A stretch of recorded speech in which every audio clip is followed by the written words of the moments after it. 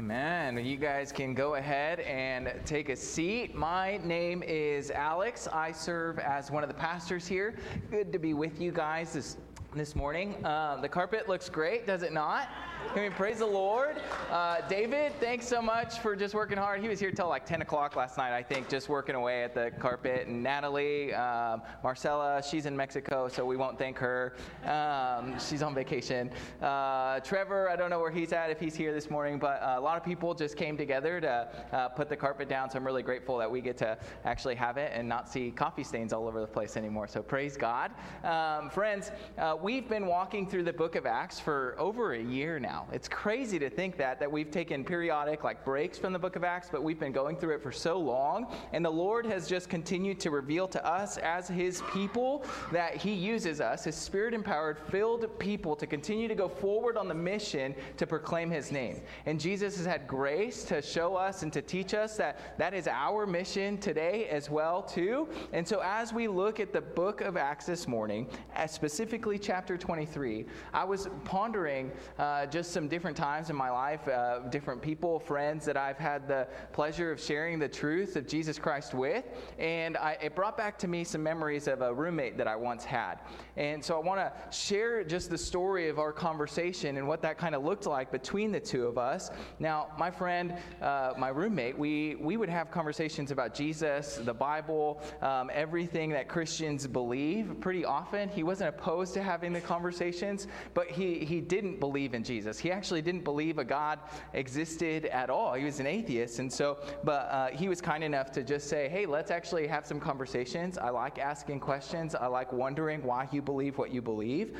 And so we started talking just about science and God.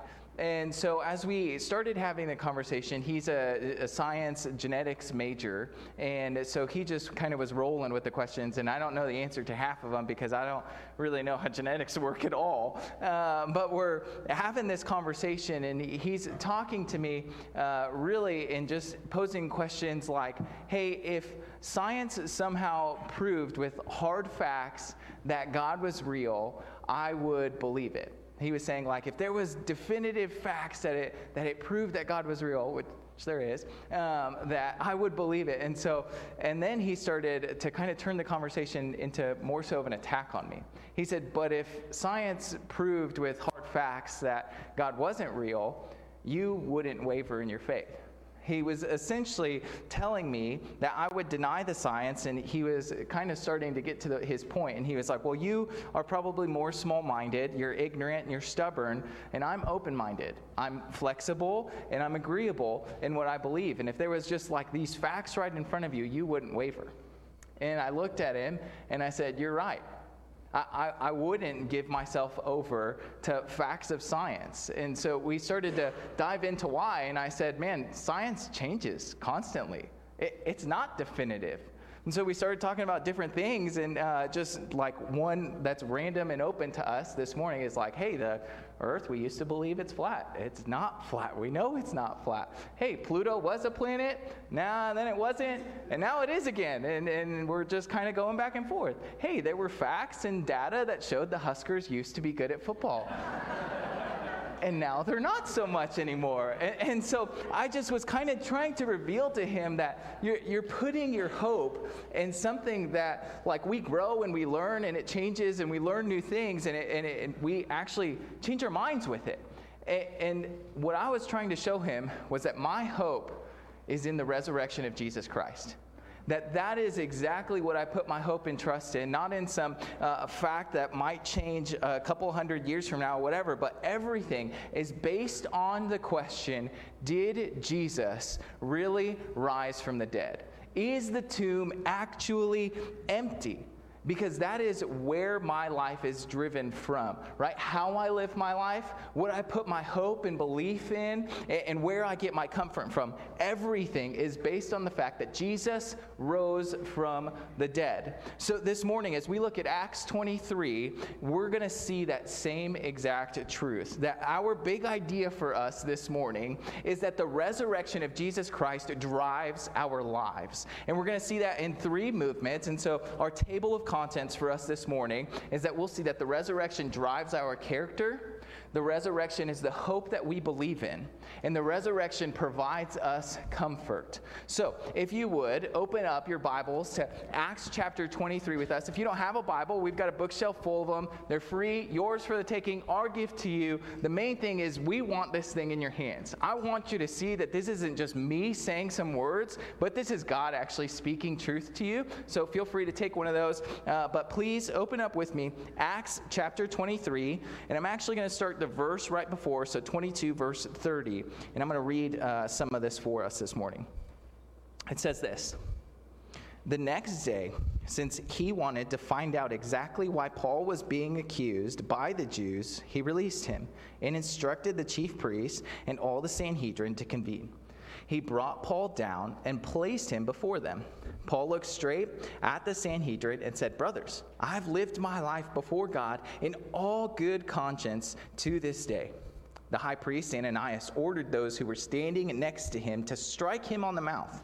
Then Paul said to him, 'God is going to strike you, you whitewashed wall. You are sitting there judging me according to the law, and yet in violation of the law are you ordering me to be struck?' Those standing nearby said, 'Do you dare revile God's high priest?' 'I did not know, brothers, that he was the high priest,' replied Paul. 'For it is written, you must not speak evil of a ruler of your people.'" So the first point that we see this morning is that the resurrection drives our character.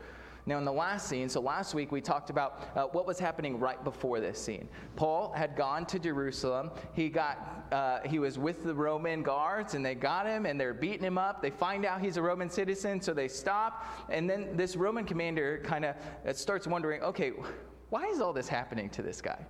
Why are we beating this man up? Why is this man on trial? Why are people freaking out about this guy?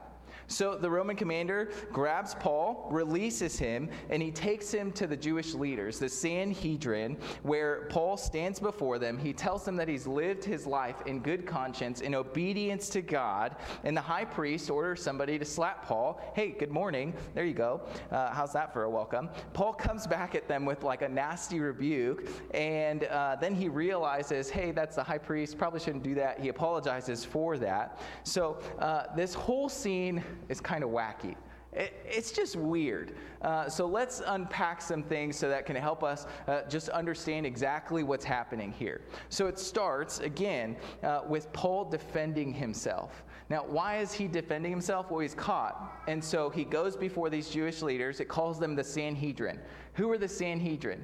It's basically a group of Jewish priests and Jewish Sadducees, so Pharisees and Sadducees, who come together, who are judge and jury. So Paul's on trial. He's standing before them on trial. He defends himself by saying, "I've lived my life in good conscience according to God."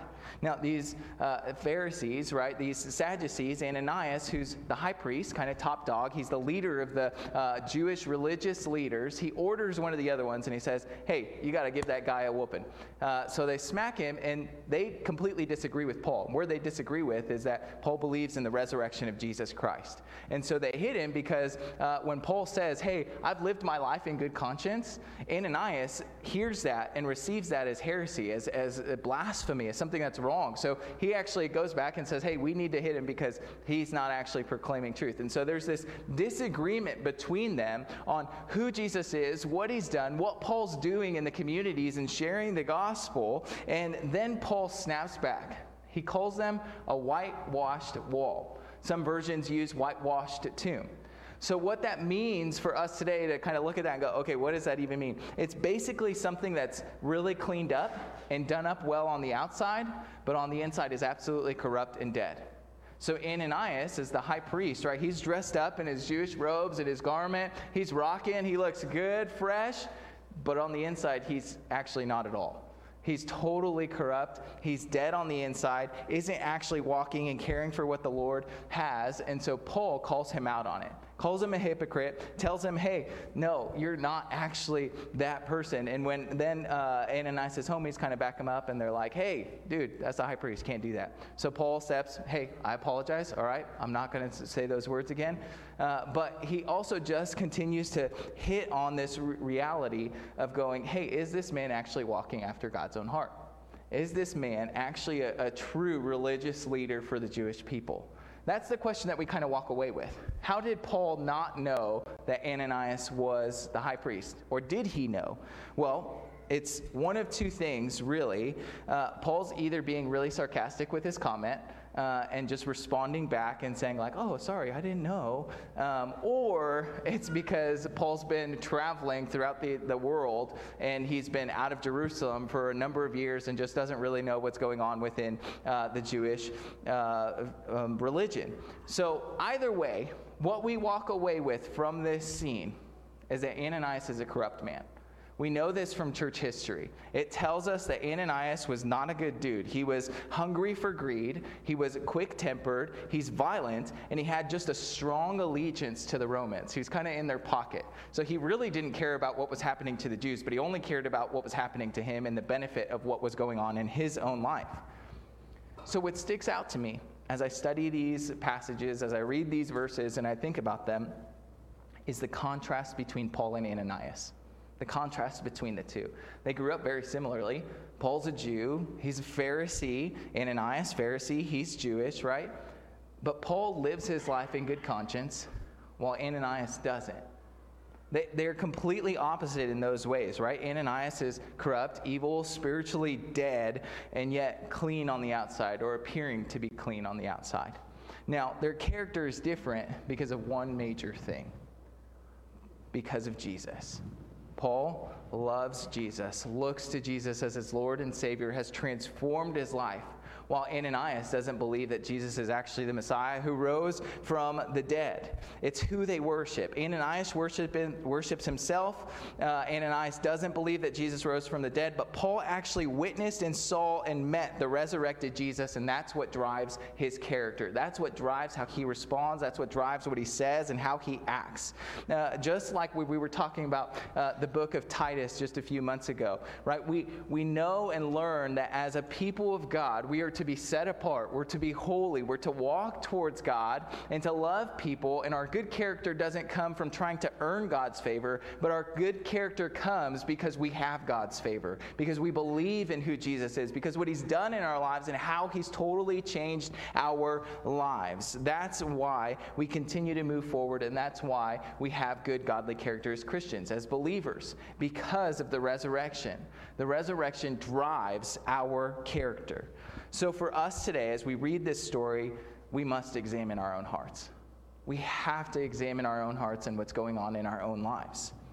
Is our character actually driven by the resurrection of Jesus, or is it not? Or are we whitewashed tombs who are cleaned on the outside, but yet on the inside far from God? Putting a face together, a great appearance, to seem like everything is going well, but on the inside, we're spiritually dead. Friends, this is a question for us this morning. A people who love God with all of their heart, soul, mind, and strength, or a people who are not even close to him and walking with him and just pretending and faking it the entire time. Friends, I personally often look like Ananias. Constant moments where I find myself putting on a face and pretending everything's okay when different things are happening on the inside. For us this morning, does it look like we're whitewashed tombs? Do we look like a people who are maybe behind the scenes struggling with a lot of different things, whether it's marriage and we're just being passive because we want to avoid the arguments? Is it that we cope with a stressful day at work or at home or whatever it is by just leaning on alcohol and continuing to fall towards that rather than resting on Jesus and getting our hope and rest in him? Is it that we're addicted to our phone screens and avoiding people and conversations and addicted to apps and pornography, or that we're terrified to mention that we feel lonely because we don't want people to see that we're weak, or that we need someone as community, or that we're filling our void of where Jesus is not actually in the midst with us, and so we try to run towards dating apps and filling our time with talking to 12 different people? Friends, what do we actually look like? Do we look like people who avoid emotional conversations because we're too afraid to express our weakness? That one is often me. We don't want to mention that things are hard because we're afraid of showing how we're actually weak. We don't want to mention that things aren't perfect because we don't want to show people what's actually happening in our own lives. Friends, are we living as whitewashed tombs, or are we living as people who are looking towards the resurrected Jesus and living in that truth? That's what we need to see this morning. It's easy to be a whitewashed wall.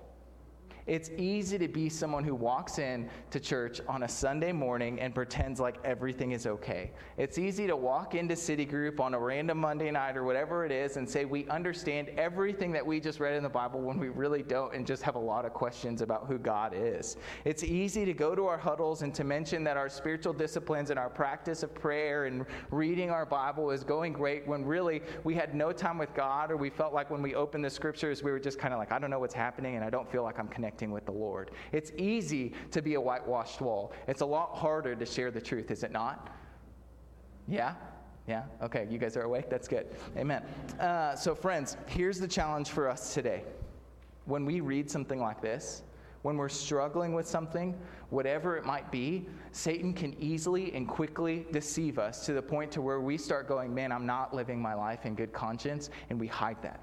And we keep it to ourselves. And we let it just creep into our hearts and just turn into complete darkness. But friends, the truth is for us this morning, when we keep that in darkness, that's actually dishonoring God more.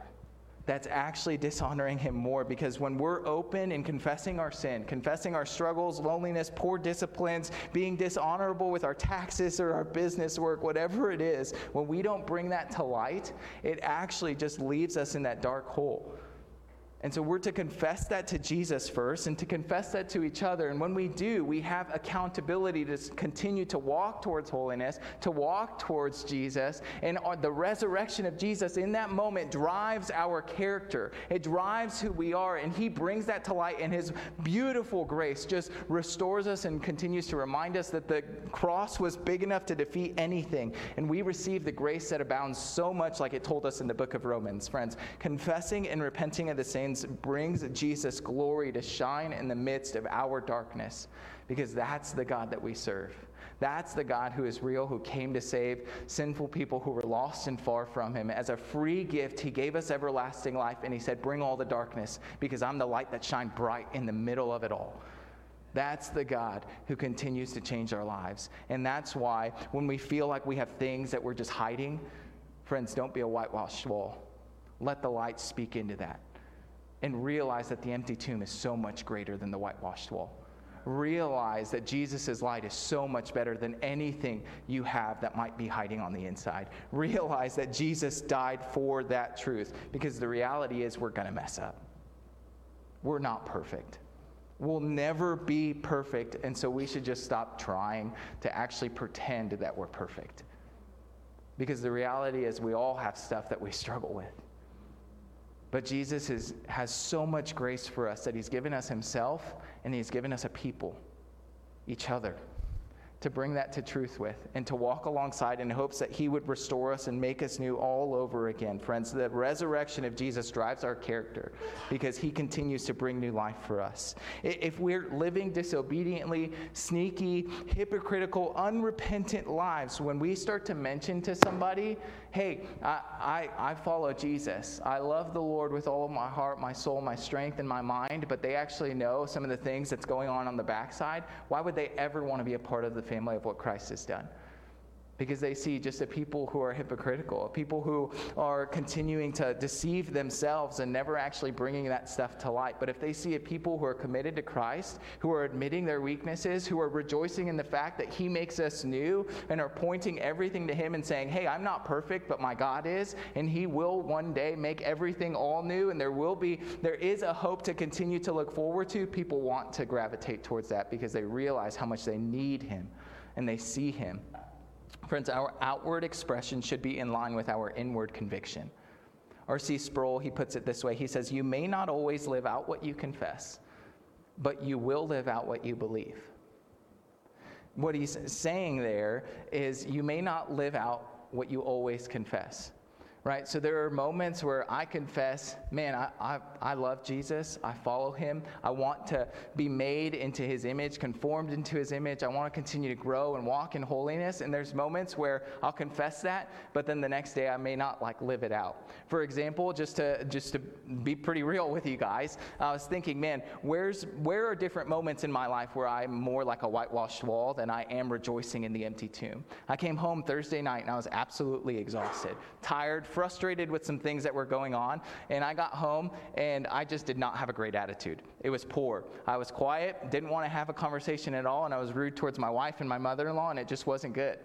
And that's not who I want to be. I want Jesus to continue to change and restore me, and the fact that when I'm stressed, I can point to him and say, man, I'm not okay right now. I'm frustrated, but Lord, I want you to just give me joy and hope, because this is just a short moment.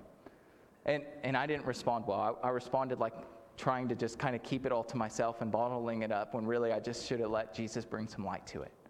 Friends, are we more like whitewashed walls, or do we rejoice in the empty tomb that continues to have victory over all things?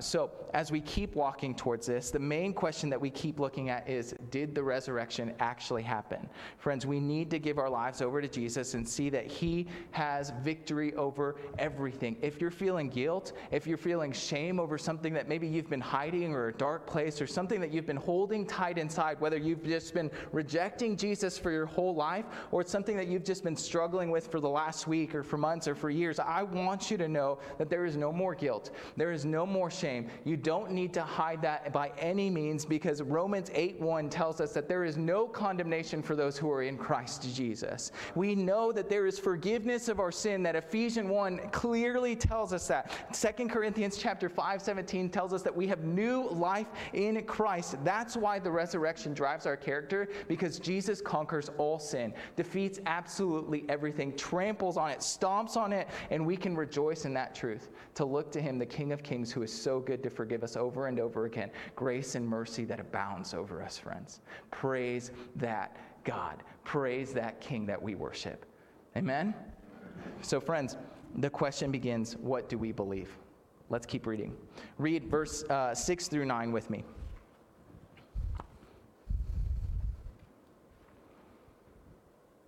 When Paul realized that one part of them were Sadducees and the other part were Pharisees, he cried out in the Sanhedrin, "Brothers, I am a Pharisee, a son of Pharisees. I'm being judged because of the hope of the resurrection of the dead." When he said this, a dispute broke out between the Pharisees and the Sadducees, and the assembly was divided. For the Sadducees say there is no resurrection in neither angel nor spirit, but the Pharisees affirm them all.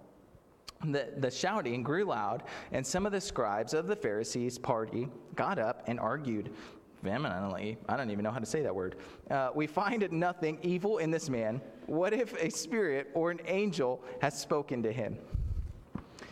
So outside of that one word that I don't know how to spell, there we go, what Pamela said. The second point that we see this morning is that the resurrection drives our belief. The resurrection drives our belief. Paul notices while he's in the middle of this courtroom that there's two different sections of the Jewish faith, right? There's the Pharisees and there's the Sadducees. So in the middle of this, he makes an appeal to the Pharisees. Remember, he's on trial, so he's trying to defend himself. What does he say? Hey, the whole reason I'm on trial is because of the hope of the resurrection of the dead. So this divides the Pharisees and the Sadducees, because the Sadducees don't believe in the resurrection. Someone in our city group this last week said, "See, the Sadducees are sad, you see, because they don't believe." I lost it. It was hilarious. But they're just sad because they don't believe in the resurrection. But anyway, this turns into like an absolutely heated discussion and argument. And the whole reason that Paul is on trial is because of the hope of resurrection. I love how Paul words it. He doesn't say, "Hey, I'm on trial because I believe in the hope of the resurrection." He states it like a fact. He says, "I'm on trial because of the hope of the resurrection." He is clear with his words. He says, this is true. And the resurrection for us as Christians is everything. We find our hope in the truth and the fact that Jesus defeated sin and death. He did rise from the grave. Jesus rose and defeated it, and we can know that this is true. Our whole argument on why we believe what we believe, the hope that we have, is on the resurrection of Jesus Christ himself. Because if Jesus never rose from the grave, he'd just be a normal human like the rest of us. Now, you might be wondering, well, there were other people in the scriptures that we've read of, even in the book of Acts, that have risen from the grave. So, like, should we worship them too? Or they got, what's up with that? Well, their resurrections were all different. Lazarus, Tabitha, Eutychus, all of them died again. Jesus didn't. The beginning of Acts starts with him ascending up into heaven. Jesus was not resurrected to a mortal body, but he was resurrected to a glorified, everlasting body. So friends, I want to read out of 1 Corinthians chapter 15 for us. I'd invite you to flip to 1 Corinthians 15:2, and you might as well just grab a highlighter and just highlight the whole dang chapter, because it is beautiful. So I just want to read a portion of it for us this morning, because this clearly just paints out the resurrection and how crucial it is to us as believers. So 1 Corinthians chapter 15, I want to read verses 1 to 8 real quick. It says this. Oh, I love hearing the page turns. Praise the Lord. Thank you. Now I want to make clear for you, brothers and sisters, the gospel I preached to you, which you received, on which you have taken your stand, and by which you are being saved, if you hold to the message I preached to you, unless you believed in vain. For I passed on to you as most important what I also received, that Christ died for our sins according to the Scriptures, that he was buried, and when he raised on the third day according to the Scriptures, and that he appeared to Cephas, then the 12, then appeared to over 500 brothers and sisters at one time. Most of them are still alive, but some have fallen asleep. Last of all, then he appeared to James, then to all the apostles. Last of all, as to one born at the wrong time, he also appeared to me. So Paul here begins talking about the resurrection, and specifically, he gives an account of how Jesus' resurrection, he appeared in his glorified new body after rising from the dead to multiple people, eyewitnesses. He says to Peter, the 12, 500 more. He appeared to his brother James, the apostles, and finally, Paul. How do we know the resurrection is true? Eyewitness accounts. Eyewitness accounts. There's many other reasons why we believe the resurrection is true, but this is one that absolutely floors me every single time. That there were people who were mentioned, and there were people who were named, and they were people who were still alive when this letter was first circulating the globe at that time. That they could go to those people and actually ask them. What gets me about it all is that these people died testifying the fact that they saw the resurrected Jesus. They saw him physically and spoke to him and had interactions with him. And these people died for that. They were thrown in jail. They were suffering. They were beaten. They were hung upside down. All to say Jesus is alive. And he is the King of the universe. Friends, people don't die for lies. Heck, when I was a kid, and probably still even as an adult, if I was lying to my mom, she used to threaten me with like the chancla, the sandal, and I would literally be like, yep, I'm going to start telling the truth because I don't want to get hit with that thing. And she's got aim, man. I don't know how she does it. She's like a sniper shooter with those things. So I wouldn't die for a lie. So I don't know about y'all, but I'm guessing that you probably wouldn't die for something you knew was a lie. These people died for the truth that Jesus rose from the dead. Let's keep reading. 1 Corinthians 15, verse 12 now. Verse 12 to 19, it says this. Now, if Christ is proclaimed and raised from the dead, how can some of you say there is no resurrection of the dead? If there is no resurrection of the dead, then not even Christ has been raised. And if Christ has not been raised, then our proclamation is in vain, and so is your faith. Moreover, we are found to be false witnesses about God because we have testified wrongly about God that he has raised up Christ, whom he did not raise up, if, in fact, the dead are not raised. For if the dead are not raised, not even Christ has been raised. And if Christ has not been raised, your faith is worthless. You are still in your sin. Those, then, who have fallen asleep in Christ have also perished. If we have put our hope in Christ for this life only, we should be pitied more than anyone. If Jesus never rose from the dead, there wouldn't actually be a resurrection, and we couldn't actually believe that Jesus rose from the dead if people don't rise from the grave. That's exactly what Paul is saying. None of this would matter if Jesus never rose from the dead. But I love how Paul kind of puts it. He's just throwing an emphasis on how important the resurrection is. He says, your faith is worthless. You're still in your sin. Those who have fallen asleep have also perished. We should be pitied more than anyone else if we worship Jesus and he didn't actually raise. But our hope is in the risen Jesus. He did actually raise from the dead. The tomb is empty, and he was victorious over sin and death time and time again. He's not dead, friends. He is very much alive. And we get to celebrate and worship him today, this morning. His Holy Spirit, his presence is dwelling within you, brother, sister, in Christ. He is alive. He is reigning. He is ruling. He is creating new life as we speak. People are hearing the gospel and turning to him. This is a beautiful fact that he is gracious and merciful and kind enough to give us new life, because that God that we worship did rise from the dead. We are not to be pitied at all. We have confidence and belief in the truth that Jesus rose. Jesus Christ is the living God who defeated sin and death. He not only changes Paul's lives in this passage, but he changes our lives as well. In my conversation with my roommate, that I was telling you guys about at the beginning, what we were constantly hung up on was his hope was in facts and science and hard evidence. And so we continued to think that he continued to think that my hope in the resurrection of Christ was a terrible thing to put my hope in. And I continued to come back to him and say, friend, this is a truth. This is a fact. This is real. Jesus truly did rise from the dead. He is alive. That's what my hope is in. Not something that could change a couple of years from now when we find something new and discover that, hey, we were wrong and we're still moving forward. We look to Jesus and Jesus alone in the fact that he did rise from the dead. It's not those who believe who should be pitied most. It's those who choose to reject Jesus because they will miss the life that they were created for. And so we look to the King of Kings, the God who gives us eternal life, and we worship him. Friends, if you haven't given your life over to Christ, would you do this today?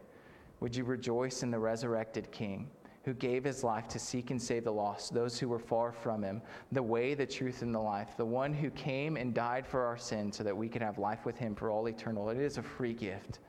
It's not about being cleaned up and perfect and waiting till that moment to where you're all okay and nothing wrong is happening. But he wants you today. He wants you to see that he rose from the dead, and he wants to give you a new life as well, friends. You could be welcomed into the family of God today, this day. So let's keep reading about the resurrection and how it provides us comfort. Verses 10 and 11 back in Acts 23.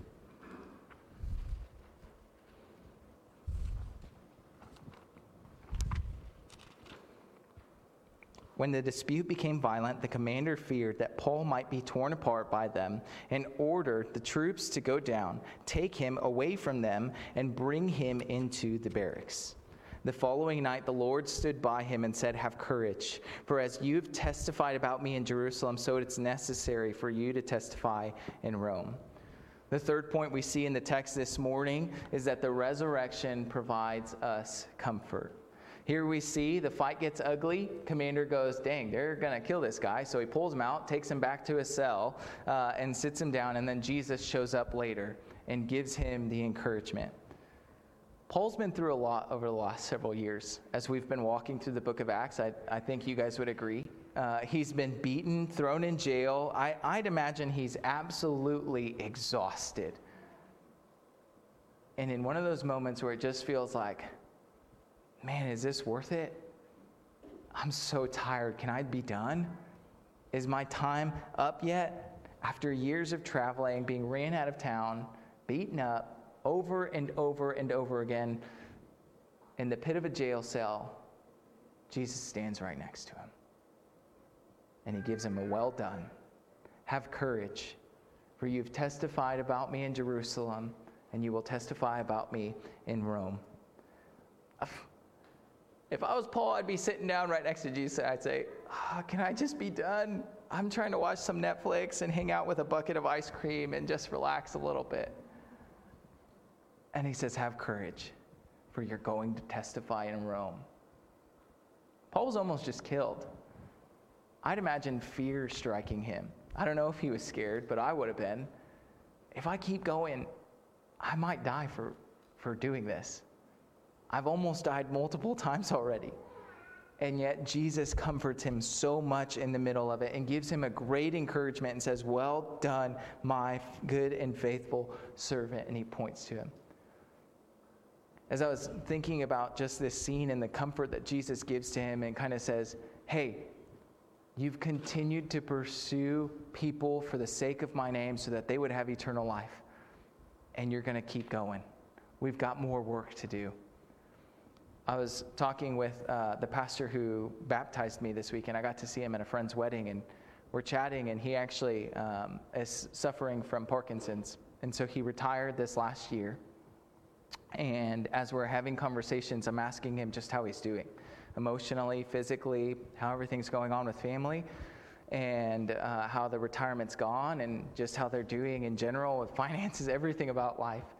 And he begins to share with me how the last couple of years have been pretty tough, how health hasn't been the best, and there's moments where it's just really, really hard. And in the middle of it all, he started sharing about how while he's retired from ministry, there have just been random moments where God places people in front of him and his wife and have said, hey, would you walk with us through some marriage issues? Or young men have come to him and say, hey, would you hang out with me? I need some help in just walking with Jesus. And as I'm sitting there hearing the stories of how the Lord is still using him, even post-retirement and walking through the health issues that he has, I just kept thinking of this passage, how Jesus maybe just felt like he was standing right next to him and said, well done, for you've testified about me for the last several years, and you will still continue to. And I looked at him and I was just like, man, what an example. I praise the Lord for the ministry that God is using him in. And we may not have the physical risen Jesus actually stand right next to us today, but the Spirit of God dwells within us. Church, there's still work to be done. And whatever it is that you're walking in, whatever it is that you're struggling with, whatever it is that you feel like it's just hard, whether it's health issues or finance struggles or marriage issues, or you feel like you have no idea what you're doing as you parent your kids, whatever it is, I want you to know that Jesus is there to comfort you. And we have comfort and hope in the resurrected truth of what he's done and what he will do. And it makes me think of what Paul writes in Romans. He says, what then are we to say about these things? If God is for us, who is against us?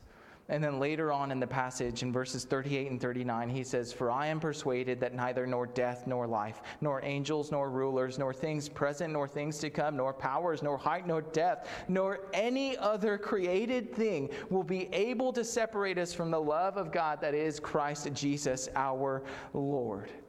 Church, whatever it is that you're going through, there is nothing that can separate you from the love of him, because he gives it to us joyfully over time and time again. These are the words that Paul looks to, and this is the hope that he believes, and this is the hope that the resurrection provides for us. We not only look backwards to the resurrection that Jesus rose and we could have new life because of him, but we also look forward to the hope of the resurrection that is ours. That when he restores all things, makes all things new, gives us new life, that we'll be glorified with him in heaven forever and have eternal life with Jesus. The prize is not heaven or eternal life. The prize is himself. That we get Jesus all for all eternity. Friends, our hope is in the resurrection. Our hope is not in vain. Our hope is true and real, and we get to look to him, the King of Kings, Jesus himself, for all of eternity. At the end of the Gospel of Matthew, Jesus does something very familiar that he did to Paul. He stands with the disciples And he looks over them and he says, "Go therefore and make disciples of all nations, baptizing them in the name of the Father, the Son, and the Holy Spirit, teaching them to observe all that I have commanded you." And he ends it with this: "For I'm with you to the end of the age." He did the same thing to Paul. You've testified about me and made disciples, and you're going to continue to go and make disciples. For I'm with you. Have courage.